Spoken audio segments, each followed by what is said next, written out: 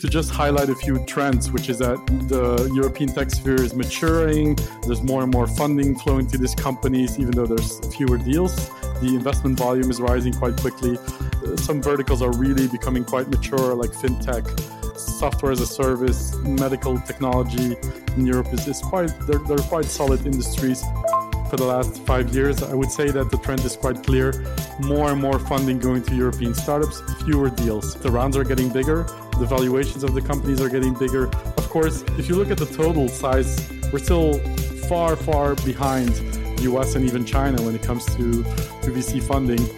There's a couple of companies that I really think are making bold moves, like really ambitious, futuristic visions, like Lilium, for example, in Germany, or Volocopter with the flying taxis. More collaboration and more talking to each other. So I really, really wish for that.